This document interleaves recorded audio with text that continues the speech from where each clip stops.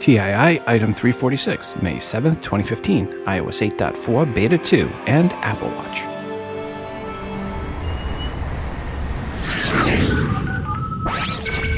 Welcome to Today in iPhone. I like it a lot. Today in iPhone. Hey, Google! Oh, yeah. My beautiful iPhone, which I never have out of my hand and that I do everything with and has become an extension of who I am. This episode of Today in iOS is brought to you by lynda.com. Learn the top software, creative, and business skills from easy-to-follow video tutorials at lynda.com. To start your free 10-day trial, visit lynda.com/TII. Welcome to the show. I'm your host, Rob, and this is the Today in iOS podcast. First up, I want to thank Barry for sending in the music here in the background. Barry wrote, "Hi, Rob. Here's a silly little song I made way back when with GarageBand when it was first out for iOS. Feel free to use it on show. Regards, Barry S." Well, thanks, Barry, for the music. And folks, I'll put the full song at the end of the episode. Also want to thank Kevin for sending in the artwork for today's show. Kevin said the following. "Hi, Rob. This is a butterfly taken with the iPhone 6 at the San Diego Zoo Safari Park, processed with photos, Painteresque, and Avery. Regards, Kevin Crossman, Fremont, California." Well, Kevin, thanks again for sending in his artwork. And folks, you can see Kevin's artwork in the free TII app via the bonus button for episode 346, or if you subscribe via iTunes on your computer as the album artwork, and also as a standalone post in the VIP section and at facebook.com/todayios. If you have some artwork and or music you have created on your iOS device that you would like to share with the audience, please email it to me at todayinios@gmail.com. Please make sure to include which app or apps you use to create said artwork and or music. And I'm down to one song in the queue. So if you have some music created on an iOS device, please send it in. In this segment of How Wrong Were They, we have the following quote. "Yet for some of us who sat in the audience watching Steve Jobs introduce the device, the whole thing felt like a letdown." Unquote. Daniel Lyons, a.k.a. Fake Steve Jobs, Business Week, 28th January 2010, talking about the iPad. There's a reason he is known as Fake Steve Jobs and not Steve Jobs, because he has launched, well, as many hit consumer products as me, and that would be 0. Just saying. For promo codes on episode 345, we offered up chances to win promo codes for the app Mercy's personal tip calculator. It's a bunch of words. We'll be giving out those early next week. For more info on that app, go back and listen to the beginning of episode 345. For promo codes this week, we have promo codes for the app Slender Man Origins 3.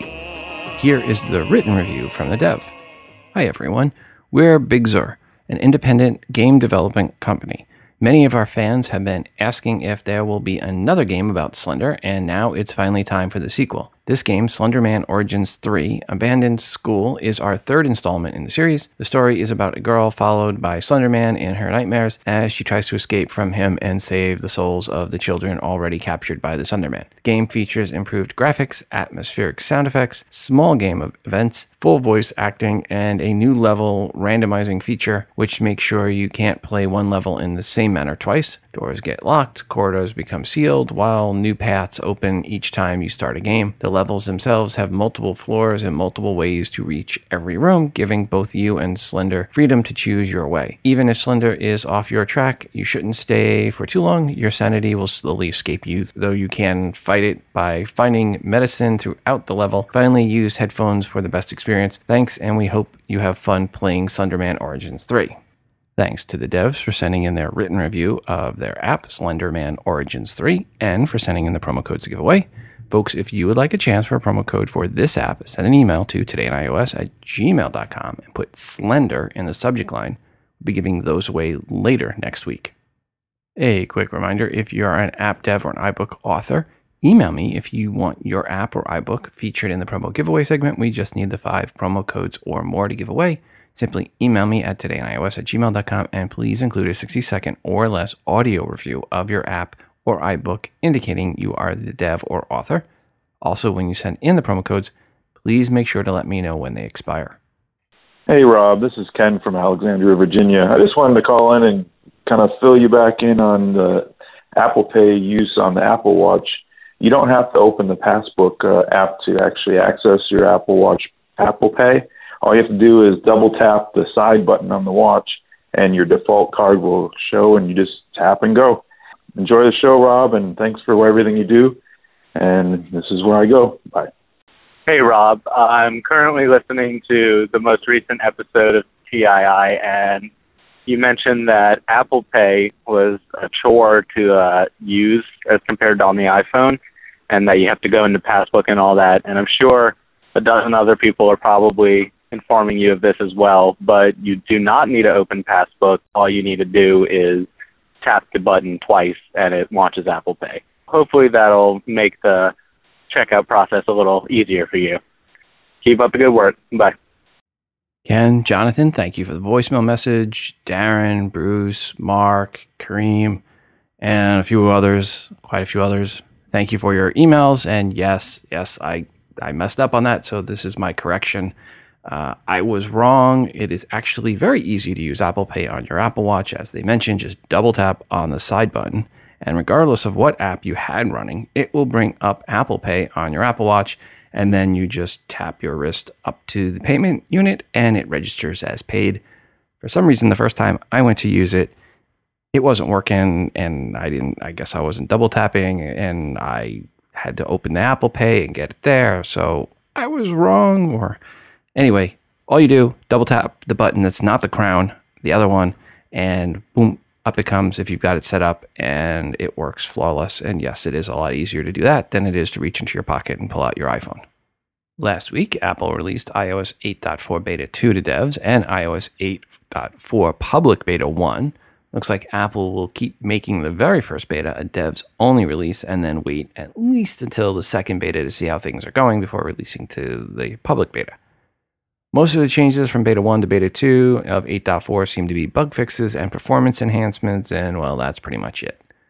But if you are one of the public beta group, you can now go and get the 8.4 beta right now, this moment, this second. Go get it. Well, maybe in this second. Depends on when you're listening. But this second right now when I'm recording, which is May 7th.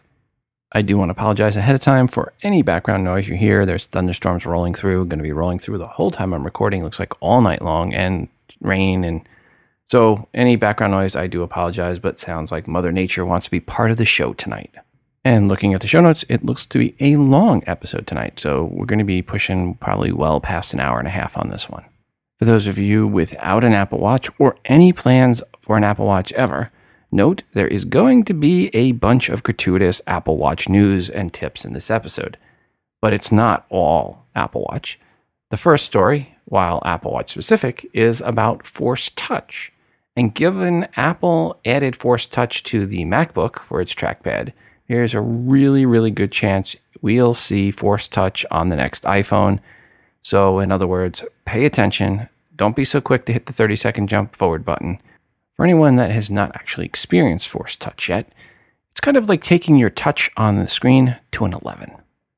With the Apple native apps on the Apple Watch, when you do that in most screens, you're going to get access to hidden features and settings. That's what you use Force Touch for. iMore has an article going over some of those, like the one I mentioned on the last episode, when you Force Touch on the watch face to get to the screen where you can change and customize the watch. I'm not going to go over all the ones that iMore went over, but I put a link in the show notes to this article. But here are some of the others that I found that were not mentioned.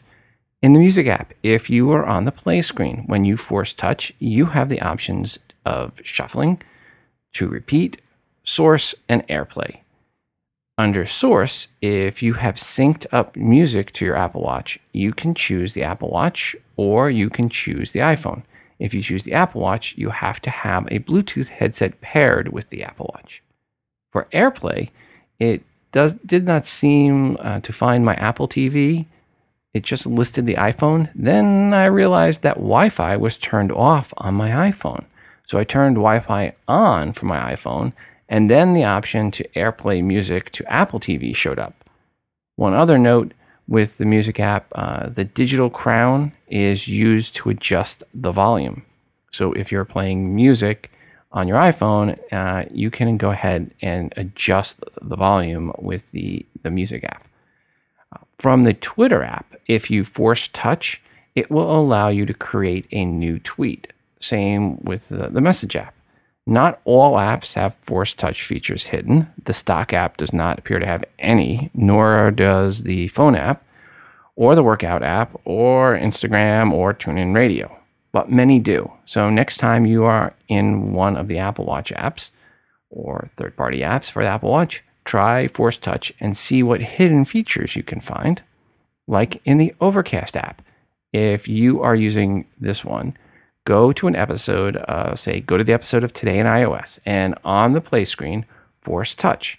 You will see two hidden options, Effects and Recommend. Please tap on Recommend for obvious reasons. For Effects, you can turn on Smart Speed, Voice Boost, and also change the speed of playback. So Marco added a few nice features there via Force Touch. Nice job, Marco. This actually leads us to this email message. Hi, Rob. I was wondering if the Apple Watch can control the playback of podcasts. I mean, can it pause and start a podcast using either the Apple Podcast app or another third-party app? Can it control playback volume? This is important to me since I do a lot of hiking and have the phone tucked away in a pocket. Thanks for all the good work. Regards, Jim K. in Morrison, Colorado. Well, Jim, right now, the Apple Podcast app does not actually have a watch app. However, here is a little trick I found.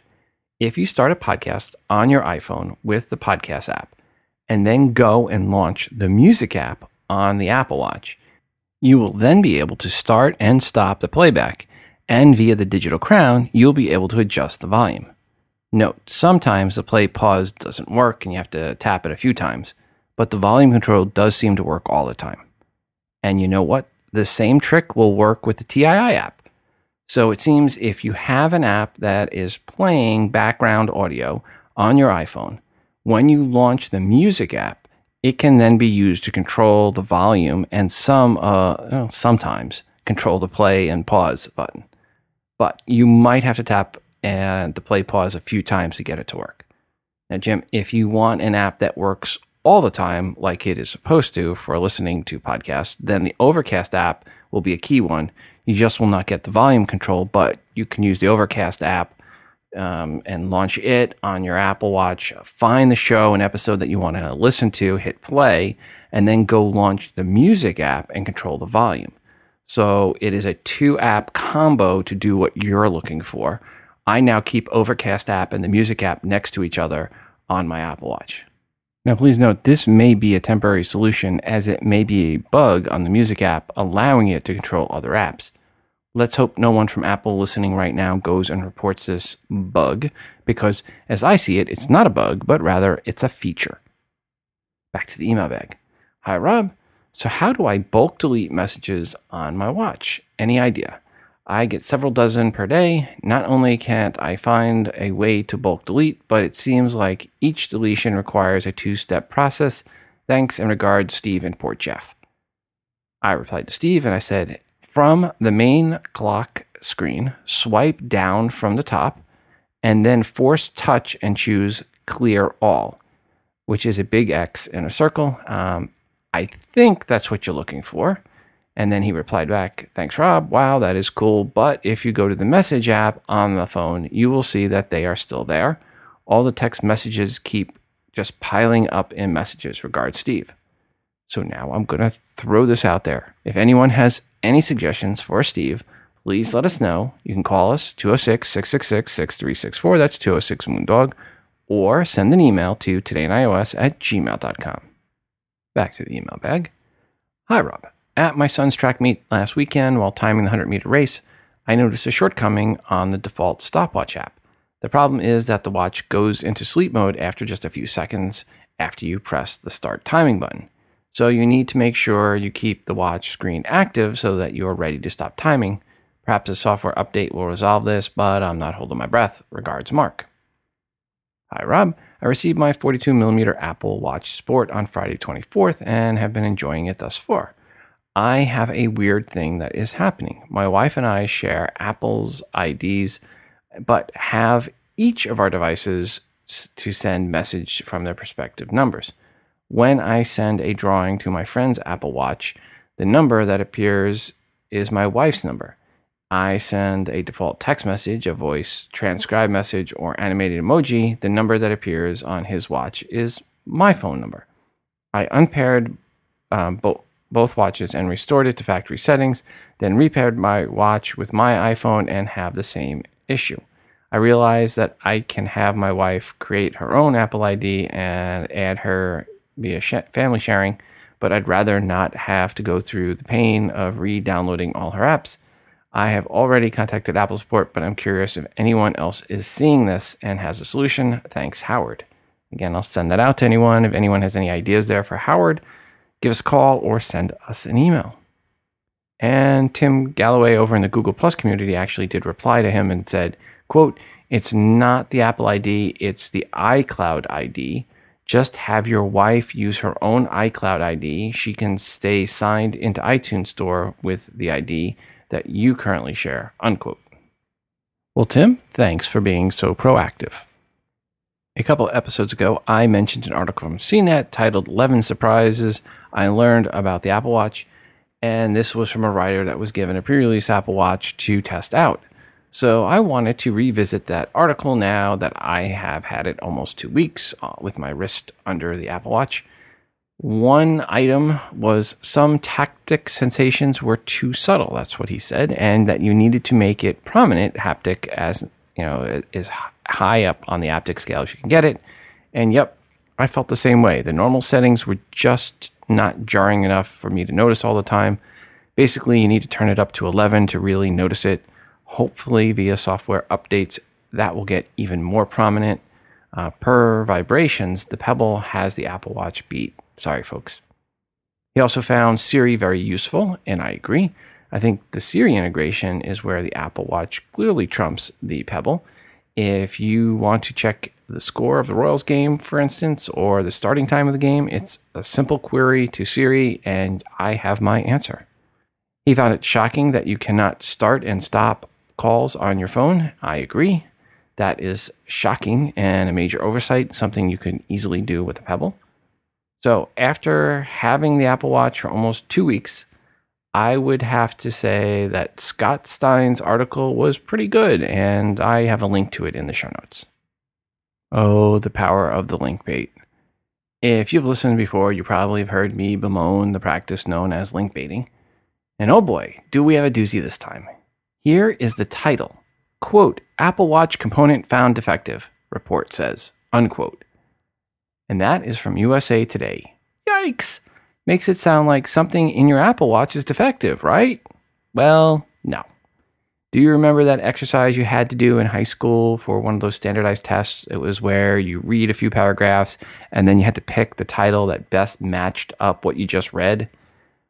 Well, per this article, that title would have gotten you a failing grade if you picked it. Here is what the title of the article should have been. Quote, "Lack of key component limited Apple Watch supply at launch," unquote. That is right. That is correct. There were no Apple Watches shipped with the faulty component. It was something Apple found well before shipping started, and it was the Taptic engine from one of their two suppliers, the one from China. Apple supposedly found during accelerated life testing that the Taptic engine from China failed too often, while the other ones from their Japanese supplier were fine. And that is the only one that went out to consumers. Again, this is not about a component in your Apple Watch that was found defective. It was a component that never made it in your Apple Watch, as it was discovered to be defective in accelerated life testing prior to mass production. And this is one of the key reasons that Apple did not have more Apple Watches available at launch. So shame on you, USA Today, for the purposely misleading title to your article, or what we call link bait journalism. Apple has launched a Made for Apple Watch program, which offers design guidelines for third-party band designers. And right now, the Made for Apple Watch program is just for band designers. But there is speculation it will soon be opened up for third-party charger and stand designers and other accessories to the Apple Watch, which is, well, an accessory to the iPhone. However, No word on what that hidden port is that we've talked about before, and if third parties can access it. But there are others out there claiming to have straps coming that take advantage of that port to offer faster charging options. But it sounds like they will not be getting that official made for Apple Watch MFAW seal of approval. Hey, one thing that is not made for Apple Watch is tattoos. According to Apple, quote, permanent or temporary changes to your skin, such as some tattoos, can also impact the heart rate sensor performance. The ink, pattern, and saturation of some tattoos can block light from the sensor, making it difficult to get a reliable reading, unquote. So what are your choices? Well, you could move it to the other wrist if it's not inked up. But if the top of both wrists are inked up, your next alternative for getting heartbeat reading would be via a wireless Bluetooth heart rate monitor, and you can pair that to your Apple Watch. Some have asked about wearing it on the bottom or the inside of your wrist. Apple does not recommend that and says the readings are not as accurate on the inside of your wrist. Others that have tested it on the inside of the wrist have found during cardio workouts the readings do not match up to the cardio equipment. But simple sliding it to the top of the wrist, as recommended, brought the Apple Watch back in sync with the third-party cardio monitors. So if you want an accurate reading, it's got to be on the top of the wrist. If your top of both of your wrists are inked, then you're probably best going getting a third-party heart rate monitor. Back to the email bag. Hi, Rob. You haven't really opinioned yet about iOS 8.3. Seems mixed reviews. I've held off for now, waiting for a thumbs up from you. Can you tell us what you think on your next episode? Regards, Jim K. Well, Jim, I recommend that you do upgrade to 8.3. From what I've heard from most people is that it has gone well for them. It's worked very well for me for all the devices I've updated, so I would recommend at this point, unless you're planning to jailbreak, that you go ahead and upgrade to iOS 8.3. Now, I did get a few people that emailed in asking about my opinion of the Apple Watch and if I recommend it. Well, here goes. Here's my opinion. I really do like my Apple Watch a lot. I wear it all day, every day, and I have not even started trying it out with Bluetooth headphones yet. That'll be this week coming up. More on that on the next episode with regards to Bluetooth headphones in your Apple Watch. Also look for an unboxing video in the TII app for the Bluetooth headphones that I just received to test out today. So, is the Apple Watch for everyone? Absolutely not. First off, do you even want something on your wrist? If the answer is no, stay away. Because once you get it, you will find yourself compelled to keep it on your wrist all the time. Assuming you are someone that wore a watch or is wearing a watch, should you get the Apple Watch or go with the Pebble? That really comes down to what do you want to do with it. If your primary need is for glances feature, where you look down and see a new message or an email or a phone call that's coming in or the time or temperature, well, then the Pebble does just fine and is a lot cheaper and has a significantly better battery life than the Apple Watch. If, however, you're looking for a device that is more a remote screen for your iPhone, something that is interactive where you can answer a call and take that via the watch, where you can reply to text messages or send a tweet or ask Siri a basic question, where you can actually get it to work with your phone to take pictures, where you can measure your heart rate and your steps and tie that all back to the health app, then the Apple Watch will trump the Pebble. If you are looking for a device where you don't need the iPhone and can go out jogging and listen to music while you're on a jog and have it measure your steps and your heart rate at the same time, then clearly the Apple Watch is for you. Is the Apple Watch perfect? No. Is it better than the Pebble? In most cases, yes, but not in all cases. I'll say this. I have not turned on my Pebble since I've had my Apple Watch. But I'll add, the Pebble did seem to handle receiving push messages better for text and emails, and allowed me to answer my phone on my phone via the Pebble, which to me is the biggest missing feature at this time on the Apple Watch, and something I would guess they'll address in a future software update. So am I recommending it for everyone? No.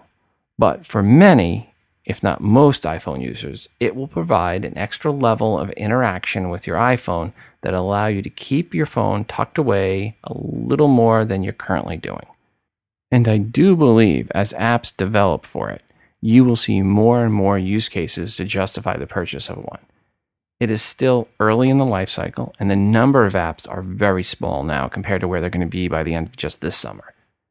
And if you're still on the fence, don't feel bad. It's not like you can walk into the store and impulse buy one yet anyway. Keep listening to future episodes, and we will have more and more feedback, I am sure, good and bad, on the Apple Watch, including a lot of feedback about the overall experience of the Apple Watch and how it helps you. As we mentioned at the top of the show, this episode is brought to you by Lynda, the online learning platform with over 3,300 on-demand video courses to help you strengthen your business, technology, and creative skills. For a free 10-day trial, visit lynda.com/TII. That's LYNDA.com/TII. Lynda is for problem solvers, the curious, for people who want to make things happen. Maybe you want to master Excel, learn negotiation tactics, build a website, or boost your Photoshop skills. Go to lynda.com/TII and feed your curious mind. Some of the courses I think you, or many of you, are going to find of benefit are iPhone and iPad Security Fundamentals by Nick Braz, iPhone and iPad Photography with iOS 8 by Sean Duggan, and Getting Started with MakerBot 3D Printers by Casey Hultgren, because, again, you guys need, and women, need to make your own newsstands and cases for your Apple Watch and iOS devices. One new tutorial I saw that came out this past week is Up and Running with Apple Watch. This is a 40-minute video that takes you over configuring and setting up your Apple Watch using glances, customizing the watch faces, receiving notifications, and more. Definitely check it out if you have an Apple Watch or want to see it in action and what is involved in setting it up. With a lynda.com membership, you can download tutorials and watch them on the go, including access on your iOS device, stream over 3,300 video courses on demand, and learn on your own schedule. Watch and learn from top experts who are passionate about teaching. Courses are structured so you can watch them from start to finish or consume them in bite-sized pieces. Your Lynda membership will give you unlimited access to training on hundreds of topics, all for one flat rate. Whether you're looking to become an industry expert, you're passionate about a hobby, or you just want to learn something new, I want you to visit lynda.com/TII and sign up for a free 10-day trial. That's LYNDA.com/TII. Thanks, Lynda, for sponsoring this show.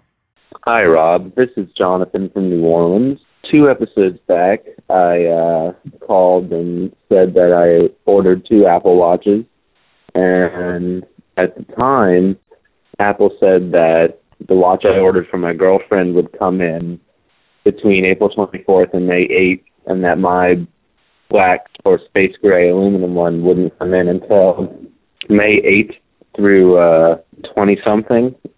I was a little disappointed, but then all of a sudden, this past Sunday, I got a notification saying that mine was preparing to ship. And so a couple days later, I now have my Apple Watch, and I'm loving the heck of it, and I'm actually calling you from it right now. I hope you can hear me well. I guess we'll find out soon enough.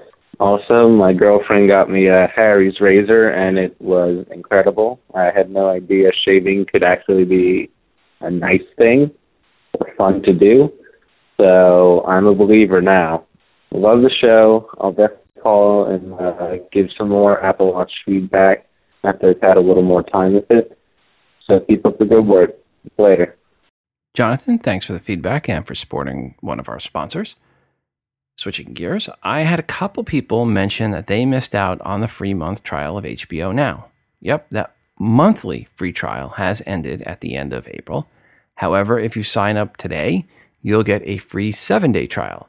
I did sign up, as I mentioned, I was going to, and I did it via my Apple TV. Now, when I want to also look at HBO Now on my computer, I found that I had to select a choice where you've signed up via Apple TV and use the same email address when you re-register. So you actually have to re-register. It does make you do that if you want access on the computer. You don't repay, but you do need to re-register. At least I hope I didn't have to repay. We'll find out when the credit card bill comes. Just because you sign up on Apple TV does not mean your username and password will work on an iOS device or computer right away when it comes to HBO Now. You do need to go via your computer and re-register. You might be able to re-register on your iOS device, but I did not find that location. And really, I stopped looking once I did it on the computer. Anyway, I'm now into season 5 of Game of Thrones. I'm watching that when I work out via my computer. And I'm on season 1 with the wife when we bulk watch on Apple TV in the bedroom. Kind of fun watching 2 different timelines, reminding me of a lot of stuff I had forgotten. Into the email bag we go. Hey Rob, each episode you mentioned that the artwork for that episode can be seen in iTunes. For me, that's true, but I have to kind of hunt for it by going into Get Info. Otherwise, I just see the attached, and I think, and it just showed me the standard artwork for the show. I think in the past that the TII podcast icon used to change each episode, but now the attached has been that way for months. Is there a way I can automatically see each episode's artwork without having to go digging for it, i.e. the way for the podcast icon to change each week? And regards, Rob. Well, the answer, Rob, is no. There's not any way with iTunes to do it easily. However, in the TII app, it's really easy to see the artwork for each episode. iTunes, again, has made it more and more difficult to find individual episode artwork each time they update iTunes. And the podcast app, you can't see it at all. Nothing I can really do on that front, as it's an iTunes podcast UI issue change. But on the TI app and at facebook.com/podcast411 and facebook.com/today in iOS and in the Google Plus communities, I make sure to put the artwork up there for each episode for all to see.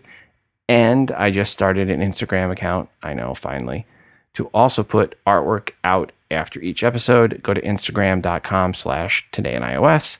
I have a few recent episode artworks up there already, and we'll work to get more out of the older episodes as I have time allowed to do that. And going forward again, as new episodes come out, I will update the artwork in Instagram. So please make sure to follow Today in iOS on Instagram if you are an Instagram user. Hi, Rob. I have a question about iCloud Photo Library. I just don't understand it fully. Why all the photos on iCloud do they have to sync to my 6 Plus? It's more than 45 gigs of photos, and I don't need that. Also, I have the same iCloud account with the wife, but if I select iCloud Library on her phone, she will get my pics. So how can I save her pics without selecting to sync to iCloud? Or can I upload them to iCloud but not sync mine to her phone? I don't know. It's just so complicated, and I feel Apple made it worse. Anyway, love the show. Take care. Jose M. Well, for any power users out there of iCloud, if you have some suggestions for Jose, please give us a call or send us an email. Let us know your thoughts. I personally do not use iCloud for my photo syncing for some of those reasons. I just personally like to physically sync to my computer and manage a folder and list of which photos that I want to sync back and forth. So for different devices, I have different amount of photos syncing back and forth, or some cases none. And in the case of my wife's iPad mini, all photos get synced to it. Back to the email bag. Hey, Rob and TII listeners, has anyone bought or used a flash drive designed for use with iOS via the Lightning port? It appears that the best reviews are posted for SanDisk. I was considering buying one, even though they are a bit pricey. The added storage space and convenience might be a good thing, although Dropbox and other cloud services may negate the need for such devices. What do you think? Thanks for all you do. Regards, Tammy near St. Louis. Well, hi, Tammy. On the past episodes, we have talked a little bit about iStick. This is something that will work with the Lightning port. Pricing runs from $80 for an 8 gig version to $350 for a 128 gig version. They also have 16, 32, and 64 gig versions in between those price points. Just Google iStick, ISTICK, And there is an app that you'll need to use with it. That's a free app in the App Store, also by the name of iStick. On a side note, it is a Lightning dongle on one side, and on the other side, it is a standard USB dongle. Again, something we've talked about and gotten some feedback on in previous episodes, but the way it'll work, you plug it into your computer from one side, transfer files over, turn around, plug the Lightning port into your iPhone, transfer photos and other things around. So iStick, check it out, Tammy. I think that's what you're looking for. How you doing, Rob? My name is Chase Johns. I'm based out of San Francisco, California.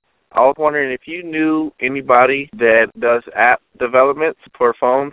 I have an idea for this app, and I came to my brother with the idea and was wondering if he knew anybody.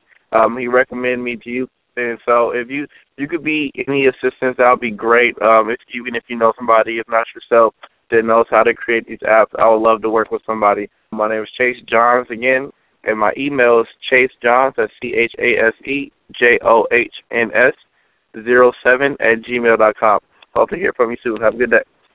Chase, thanks for calling in. I have a feeling you're probably not going to hear this, but Chase's brother, I hope you do hear this.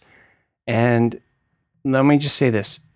Having a good idea that's the easy part. That's the 5% or 2% is the inspiration. The 98% is the development part of it. So having a good idea alone is not going to do it. If you don't know how to develop, then you need to have a good idea and money to pay a developer. Do not expect a developer to work for you for free because you have a great idea. They're not going to do that. They have too many people with great ideas and not enough ability to develop.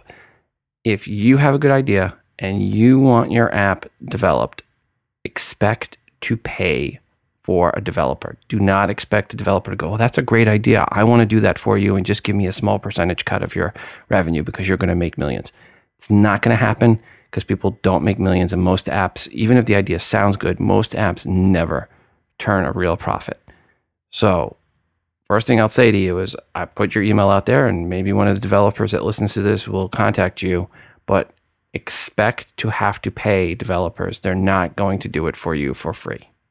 And really, that little soapbox there was not just directed at Chase. I get that question quite a bit from people, and I just want to let everybody know that having a great idea alone isn't enough. You have to have a great idea and the skill to develop, or the great idea and money to pay a developer with those skills. And if you are a developer listening and you have those skills, you might want to follow up with Chase, but let him know right up front when you contact him what you charge, and let him know from the beginning that he's going to have to pay to get his app developed so that there's no ambiguity and no confusion. Let him know, and let anybody know that contacts you. I'm sure you guys already know that. But anyway, follow up with Chase if you're a developer, someone, please. Thanks. We are now over 2,000 members on our Google Plus community and growing. Thanks to everyone that has joined, and thanks for the great posts, folks. One new item in the Google Plus community that went up since the last episode came out was from Carly Goldman, and they wrote, "Can someone tell me, does the new Apple Watch actually count your steps?" Unquote. And Steve Russell replied with, "Yes, displays them in the activity app." Mark Page said, from the user guide, quote, "Your iPhone GPS allows Apple Watch to achieve even more distance accuracy. For example, if you carry your iPhone while using the workout app on a run, Apple Watch uses the phone's GPS to calibrate your stride.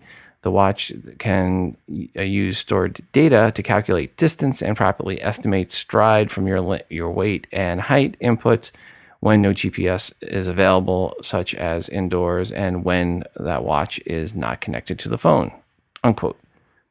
Seems the Apple Watch does do a good job at measuring steps, as Consumer Reports tested it while using someone that was actually had a counter ticking away each time they took a step, and the Apple Watch was very accurate. And since, well, the last episode, there have been also dozens and dozens of other new posts in the TII Google Plus community, which is an Android fanboys free zone and spammer free zone. Yep, it is the most civil Google Plus community covering iOS. Folks, go to todayandios.com/community to join in. And thanks to all 2,000 plus of you already in the community and contributing. Also from the community, I liked this post from Kareem Haskett. Quote, I discovered an excellent feature on the Apple Watch. Because the watch receives and delivers info from the Health app, it allows info to be pushed into the Jawbone Up app and vice versa. Since the Jawbone Up app also received and delivers info to the Health app, and since I have the Apple Watch now, I no longer wear the Jawbone as a step counter since the watch is tracking that for me. When I go to bed, I plug the watch in and put the Jawbone Up on so that I can so it can track my sleep. All of this info is automatically pushed into the Jawbone Up app for me to view and share with my connections. Another cool feature is that the Activities app on the watch tracks activities from your other apps like Runkeeper, since they all write to this Health app. Originally, I thought I would have to use the Workout app for it to track my exercises, unquote. Thanks, Kareem, for that feedback, and it's good to see that there's a lot of nice interaction going on and data being pushed and pulled. Some good news for the iOS world from Kantar World Panel, whom show that iOS is increasing market share in key European nations, mostly at the expense of Android. From Q1 2014 to Q1 2015, the iPhone increased its market share in Germany, Britain, France, Italy, and Spain from 18.6% to 20.3%. while Android dropped from 71.5% to 68.4%. Still, it's an over 3-to-1 ratio, Android to iOS, in those 5 countries. Of course, once we start talking about profit share, then all those numbers are meaningless because Apple dominates that part of the equation, where Apple has almost all of the profit in the cellular market, not just the smartphone market, but the cellular market. And at the end of the day, it's all about profits, not market share. But still nice to see a bump up in market share data as well. Hey, you know what? ComScore is not going to let Kantar get all the attention this week, so they released their numbers as well.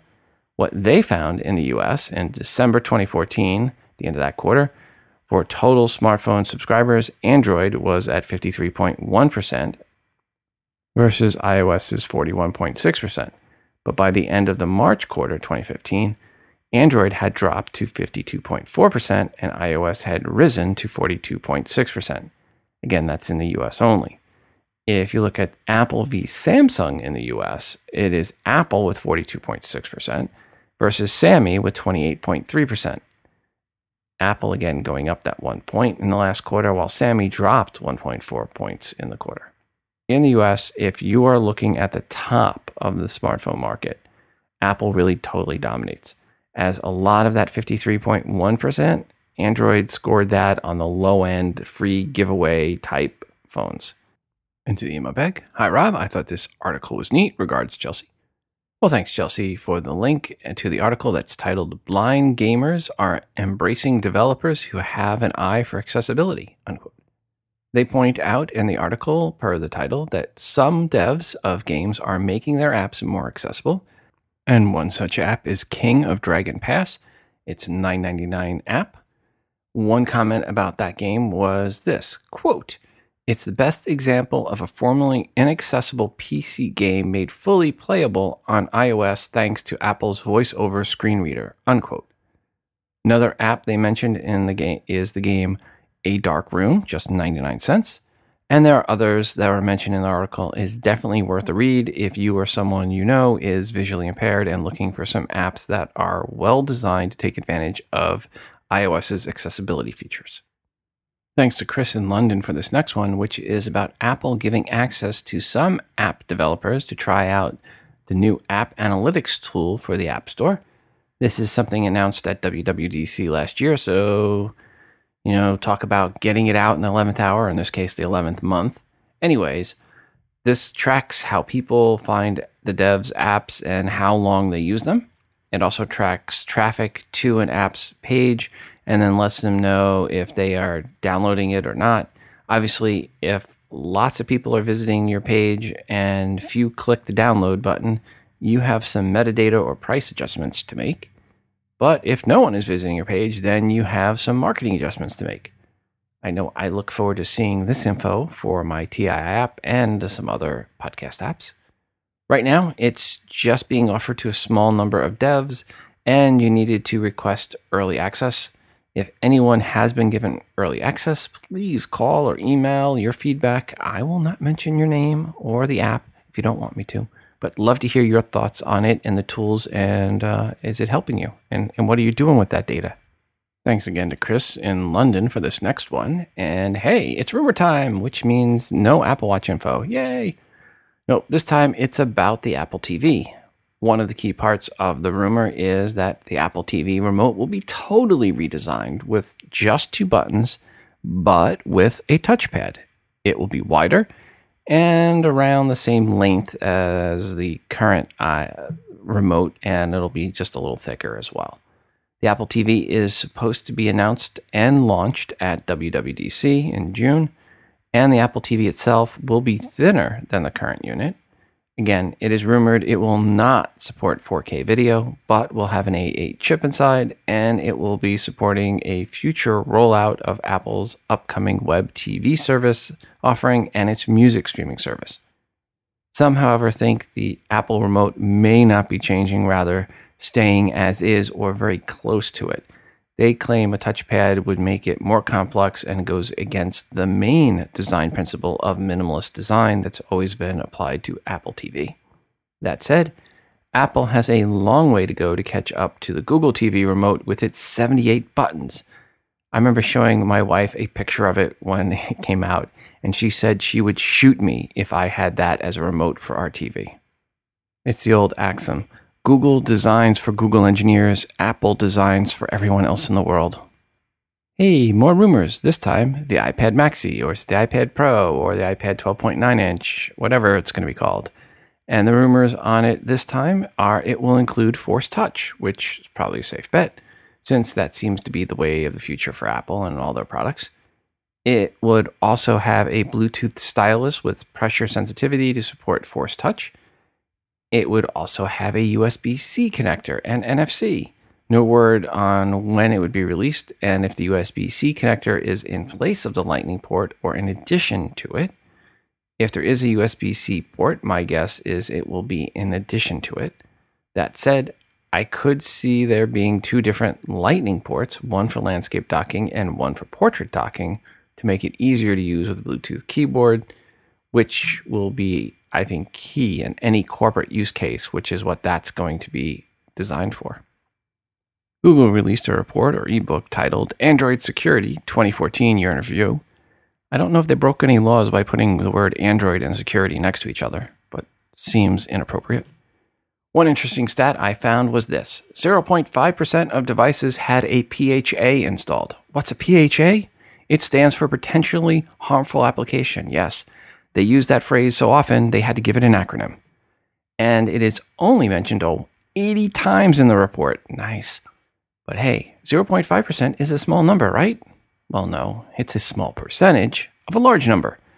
And as they also talked about over 1 billion devices, that means 0.5% is 5 million Android devices having a PHA. Oh, and if you're in Russia, then there are around 3.5% of devices with a PHA installed. If you don't look at units that sideload apps, those that do look at numbers for sideloading, that number, then it's around 5% for Russia and almost 10% for China with a PHA.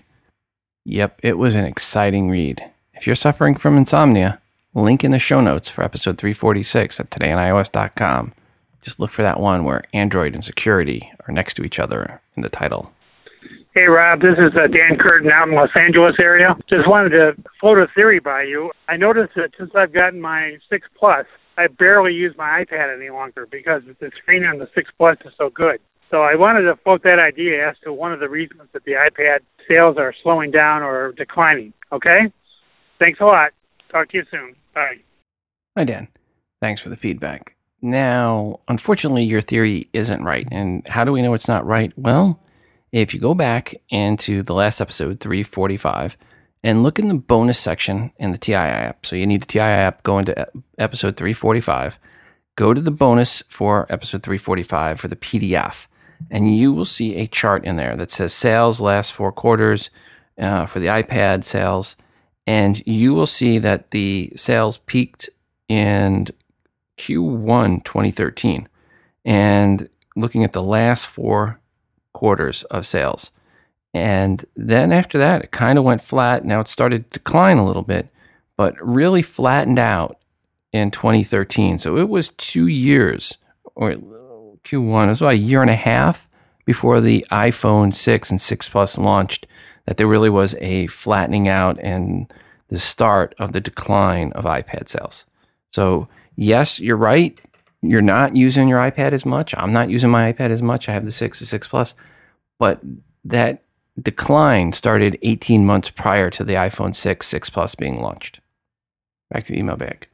Hi, Rob, do you know the price and availability of the Sennheiser MKE2 Digital that you spoke about on episode 345 and played the clip from? Thanks, TH. Hi, TH. The availability is July. They said the price was more professional grade.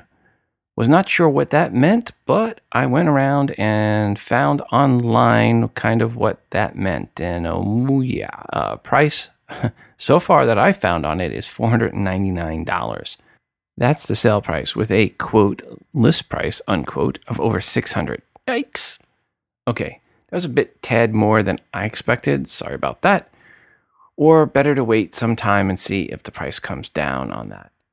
Hi, Rob. I'm a devout Apple fan and have been following your podcast for a very long time and just finished listening to episode 344. Thanks for all you do. I'm always upgrading to the latest iOS devices, and whilst I'm not disappointed with the products, I'm getting disgruntled that features that encourage me to upgrade my device often never come to fruition outside the US. There's constantly talk of new features, but here in the UK, we still don't have iTunes Radio or Apple Pay. Already there's talk of iOS 9, yet some of the main features for iOS 7 and iOS 8 still don't work in the UK. Come on, Apple, spend some time bringing us the features we paid for. Thanks for being your voice. Best regards, Anthony. Anthony, not really much I can say other than I know it takes them a long time to get the record label deals in place for especially iTunes Radio. But yeah, it is frustrating when I see that they're launching this new service and I know it's only for 1 or 2 or 3 countries sometimes at the most. And Apple Pay, again, it was a while for Apple Pay to launch before it finally was accepted in the country outside the U.S. Hello, Rob. It's Shannon in Arizona. I just wanted to give a quick review on the Passbook app on the iPhone. I have an iPhone 6. My wife has the iPhone 5. Recently, we flew from Arizona to San Diego just for a couple-day getaway, she and I. And the night before, we checked in with the airline and got our boarding passes loaded up on our phones. And the next day, standing in security line, we were both getting a little nervous because we saw nothing but a sea of boarding passes, the paper boarding passes, and she kept asking me, "Are you sure this is all we need? I'm nervous. I'm afraid we're going to need more." But I said, "No, I think we're good." And then, sure enough, I finally kept looking and spotted a couple of people with just their phones, and we went through security with no problems. Laid our phone down, face down on the scanner. Showed them our ID, and away we went. And then boarding the plane was the same, smooth transition. We just held our phone under the scanner, and beep, it went, and away we went. Coming home was also the same thing. So I admit that I was a little nervous. We didn't know what we were doing, or we didn't think we knew what we were doing, but it turns out it worked great. And just one more reason to love the iPhone and Apple products. Thanks, Rob. Just wanted to let you know that. Talk to you later, man. Take care. Thanks, Shannon, for your feedback there. Into the email bag we go. Hi, Rob. I was one of the winners of your promo code giveaway for the app DeskCalc a few episodes back. Thank you very much. I want to say how useful I am finding the app and highly recommend it. I believe the price is only $1.19 in Canada, 99 cents in the US. The main features of this calculator app that is not included on the stock Calc app is the virtual digital tape showing what numbers and totals you've punched in. The obvious reasons for wanting this feature is to verify that you keyed in the numbers correctly. However, some additional and not so obvious features I found are to look back at the tape later to review these calculations. For example, step 1, calculate your income for the year. Step 2, calculate your tax deduction expense. Step 3, calculate or subtract expense from income to get net income. When done, you can email the tape to yourself or whomever to review later and also add notations to these numbers if desired. During a recent renovation, I used DeskCalc app when measuring the lengths of several baseboards needed for all rooms.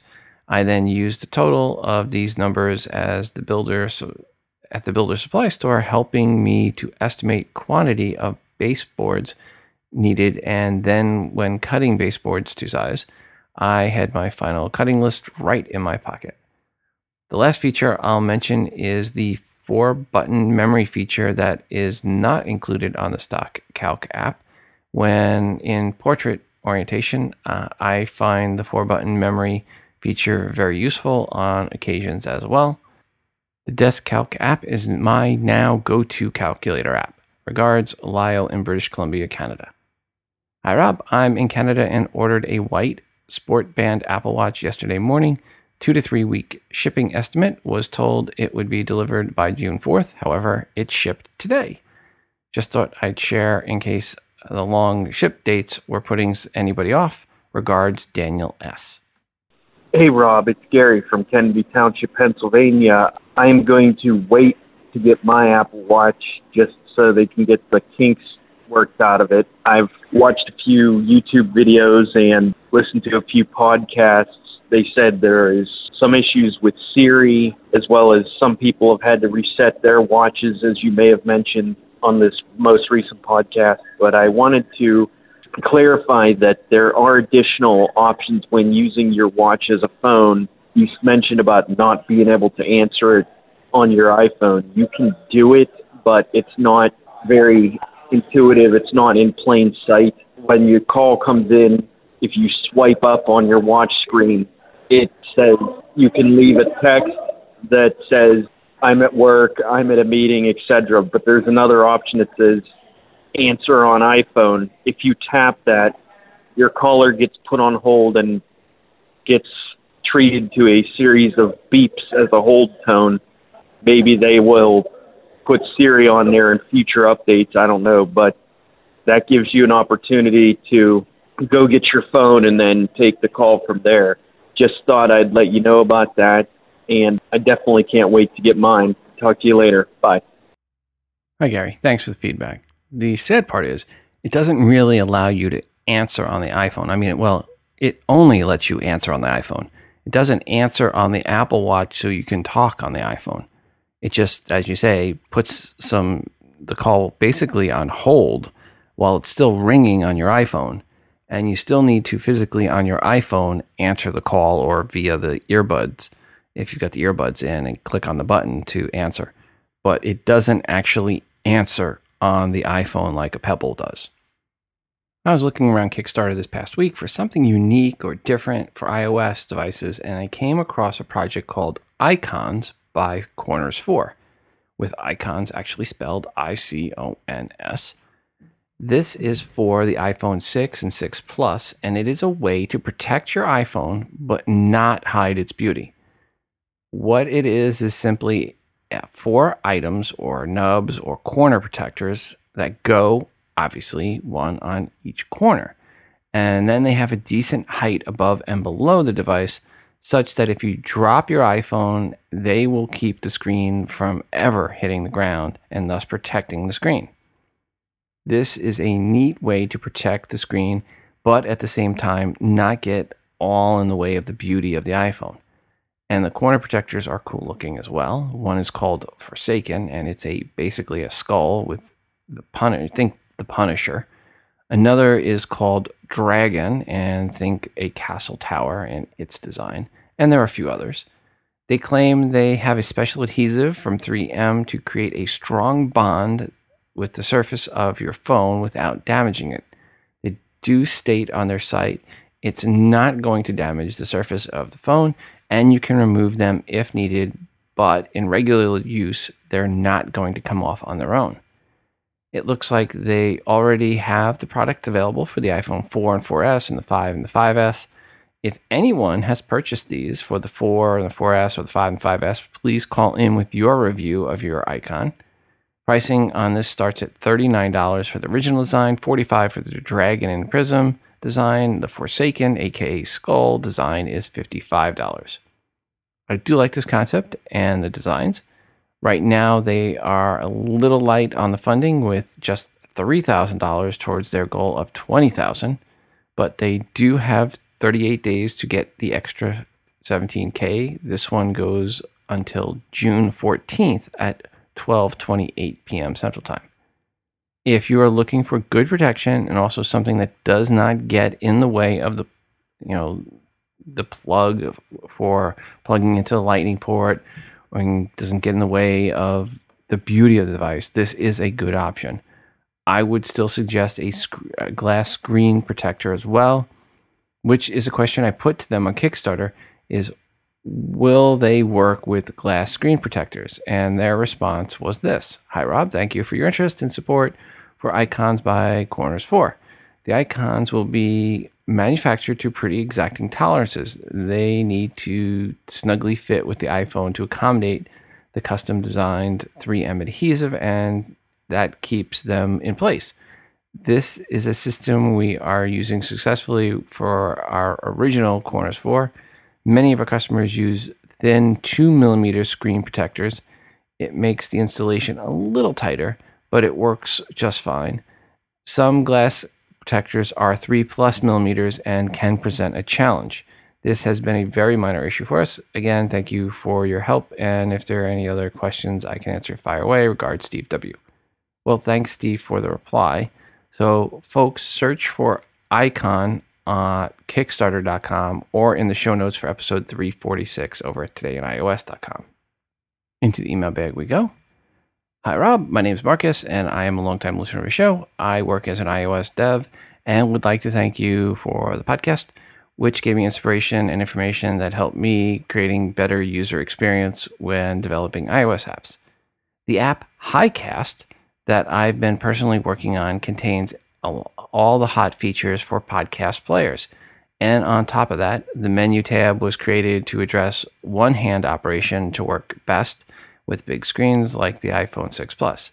It provides an easy way for people to share their favorite bookmarks on different podcasts so that your shows can be shared by listeners much easier than ever before. Most importantly, there will be no cost to download or to use this app.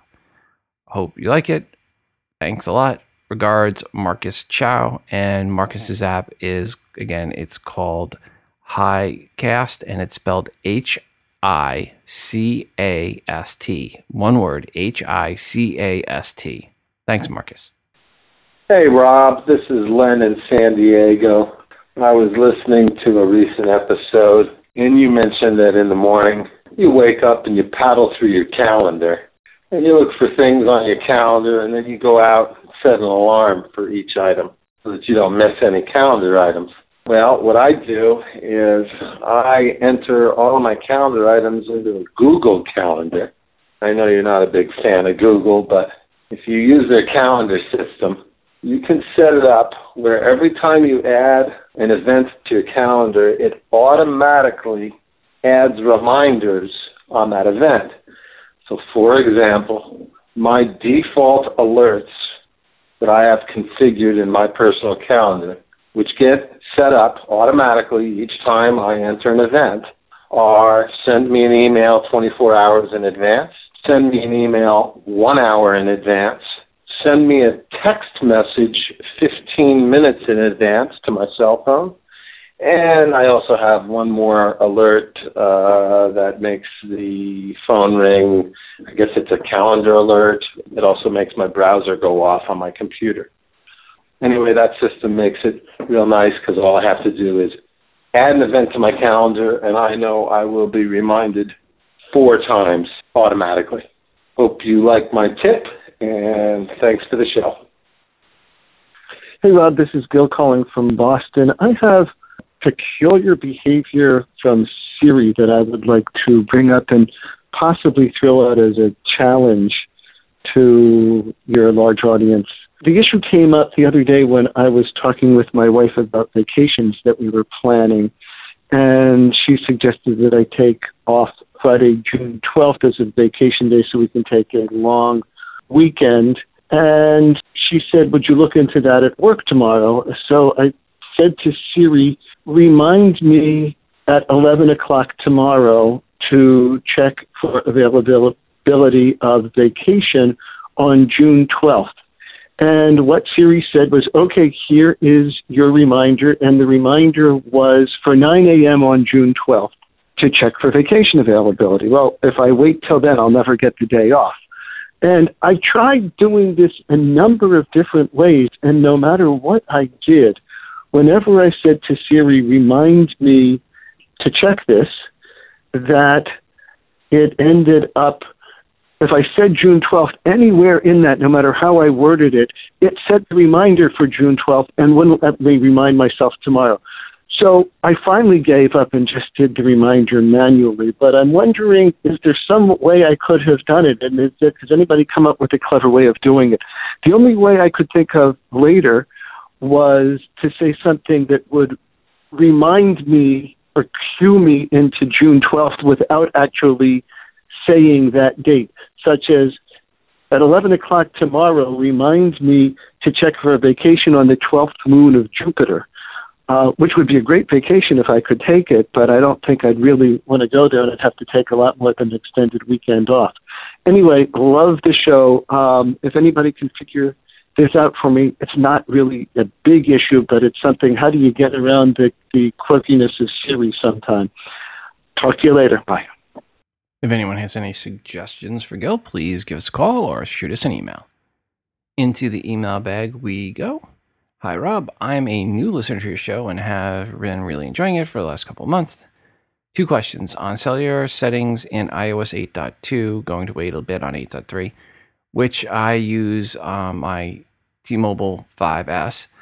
I have some apps that function quite well completely offline, like Downcast, for example, since I download rather than stream my podcasts, including yours.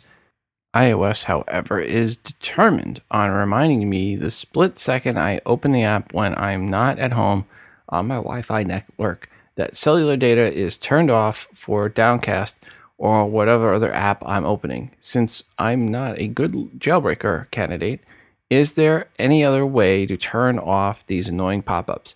Yes, thank you, iOS, but I have a very good reason for having cellular data turned off. I don't need or want it for this app. My own Wi-Fi is fine and dandy, thank you. 2, closely related to this, is the same pop-up every time I open the settings menu when I'm not on Wi-Fi. Is there any benefit to having cellular data turned on for the entire setting menu? And yes, I'm a cheapskate when it comes to data. So I plead guilty as charged, Your Honor. Thanks in advance for your help and all useful tips you and fellow listeners put out there for us each week. Regards, Brian in Claremont, Florida. Brian, thanks for the email message. And off the top of my head, I don't know any solution for you there other than jailbreaking. But if anyone out there does know a solution for Brian, please give us a call or shoot us an email. Back to the email bag. Hi, Rob and fellow TI listeners. I'd like to get feedback on using a magnet type mount in a rough riding vehicle like a big truck or rough riding pickup, etc., that it really does hold the iPhone in place. Thanks for your feedback. Regards, Mike R. And well, folks, please call or email us if you have done any testing of a good magnetic type mount that survives off-roading, especially if it holds your iPhone in place even after you run into a tree because you were trying to look at the screen while driving off-road. Just saying. Back to the email bag. Hi, Rob. I've used McTube for some time to download videos from YouTube to save and watch offline. It doesn't work anymore with the YouTube rules for third-party apps and how they've changed. Do you have any suggestions or workaround? Would prefer not to jailbreak. Will I have to? Regards, Nick. Most likely going to have to, but if anyone does know a non-jailbroken app out there for downloading YouTube videos right from the iPhone, please let us know, give us a call, or shoot us an email. Hey, Rob, this is Bob from Babylon. Getting back to you on my iOS issues with VoiceOver.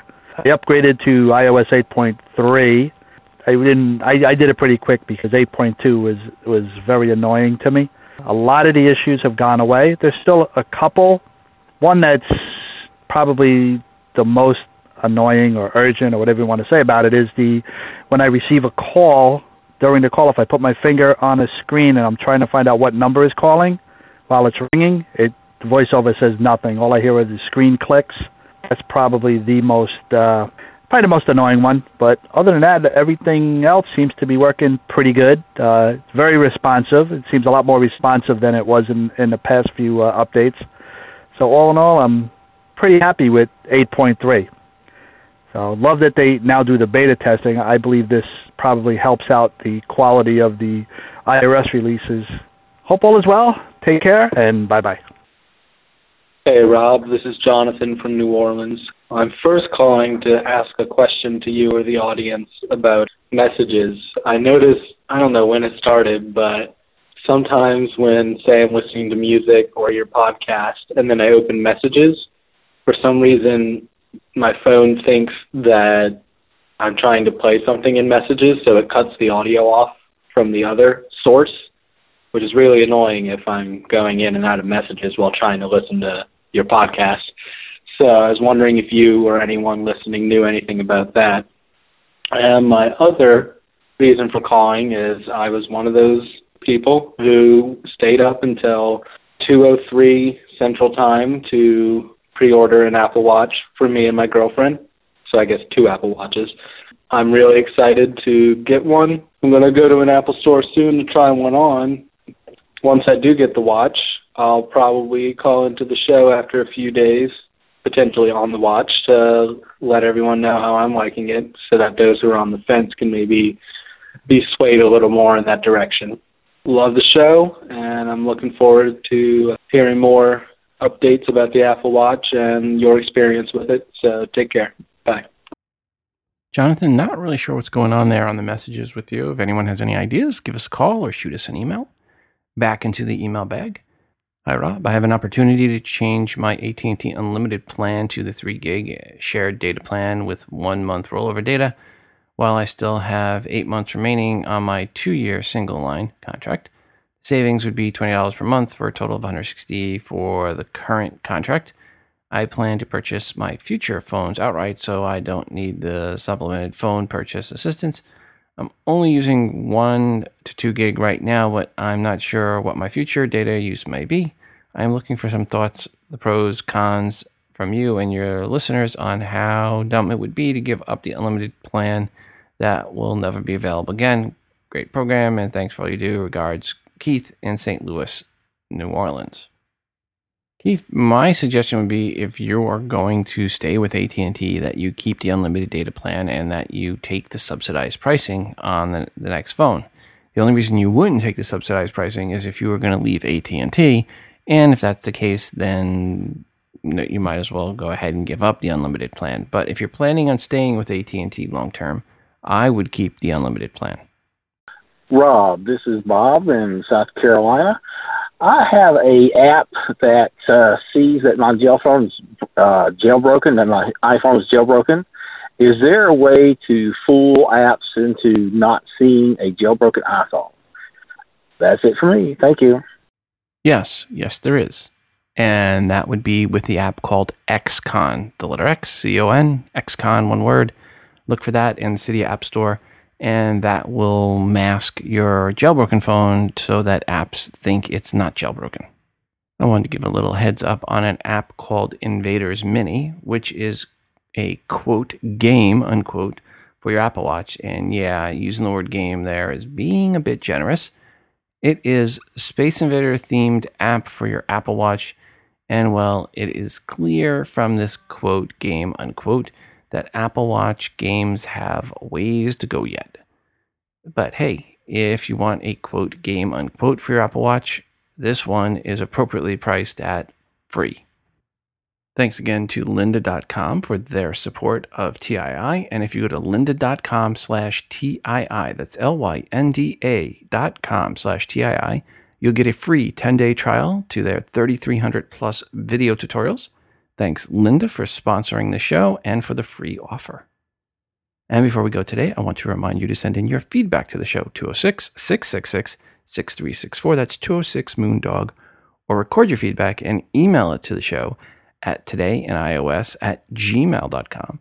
The feedback can be a question or comment per something someone said on this episode, or it could be a question or rant you have about something else, an app, a product review, good or bad. As long as it's iOS related, it is welcomed. And I'm always looking for new artwork to feature that you've created on an iOS device. Just put some TII branding on it and send it in. And of course, we're looking for more music created on an iOS device to play on the show. It's your show, and your feedback is greatly desired. And don't forget to check out our moderated Google Plus community by going to todayonios.com/community. And I'm down to one song in my queue. So if you have any music you've created on an iOS device, please send it in. And finally, there is the TII app, which is now free to you. Search for TII in the iTunes App Store. It is the best way to consume the show and to get push notifications each time a new episode of TII is released or there's any breaking news. Please go right now and download the TII app. And did I mention it's free?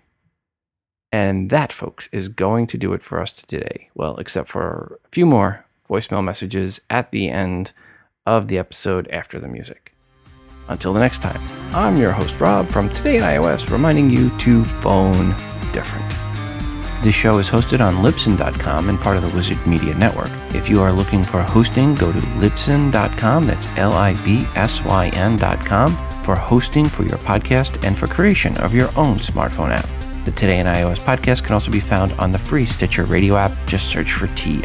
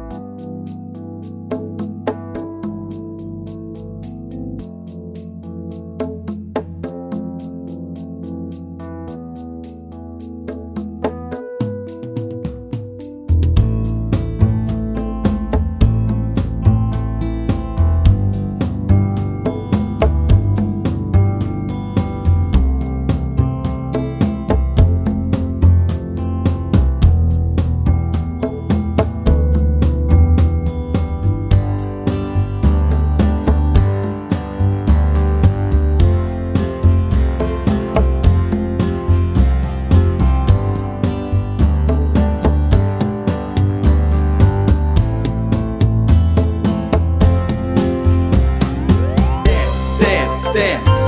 Dance around the clock. Dance around the clock.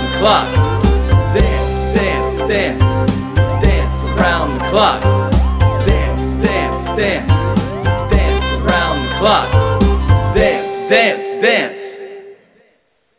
Hey Rob, this is Jan from Las Vegas, and I got my iWatch or my Apple Watch sooner than I thought I was going to get it. I was online and at 12:02, and I already had it set in my preferences what I wanted. So I was one of the very first people to order the black space gray, sport watch, and I got it. And there is a learning curve, for sure. There's a learning curve, including putting the bracelet on. I got it with the black Florima, I guess that's what it's called, bracelet. It's really amazing. And I really like the watch. I wasn't too crazy about it until today I exercised.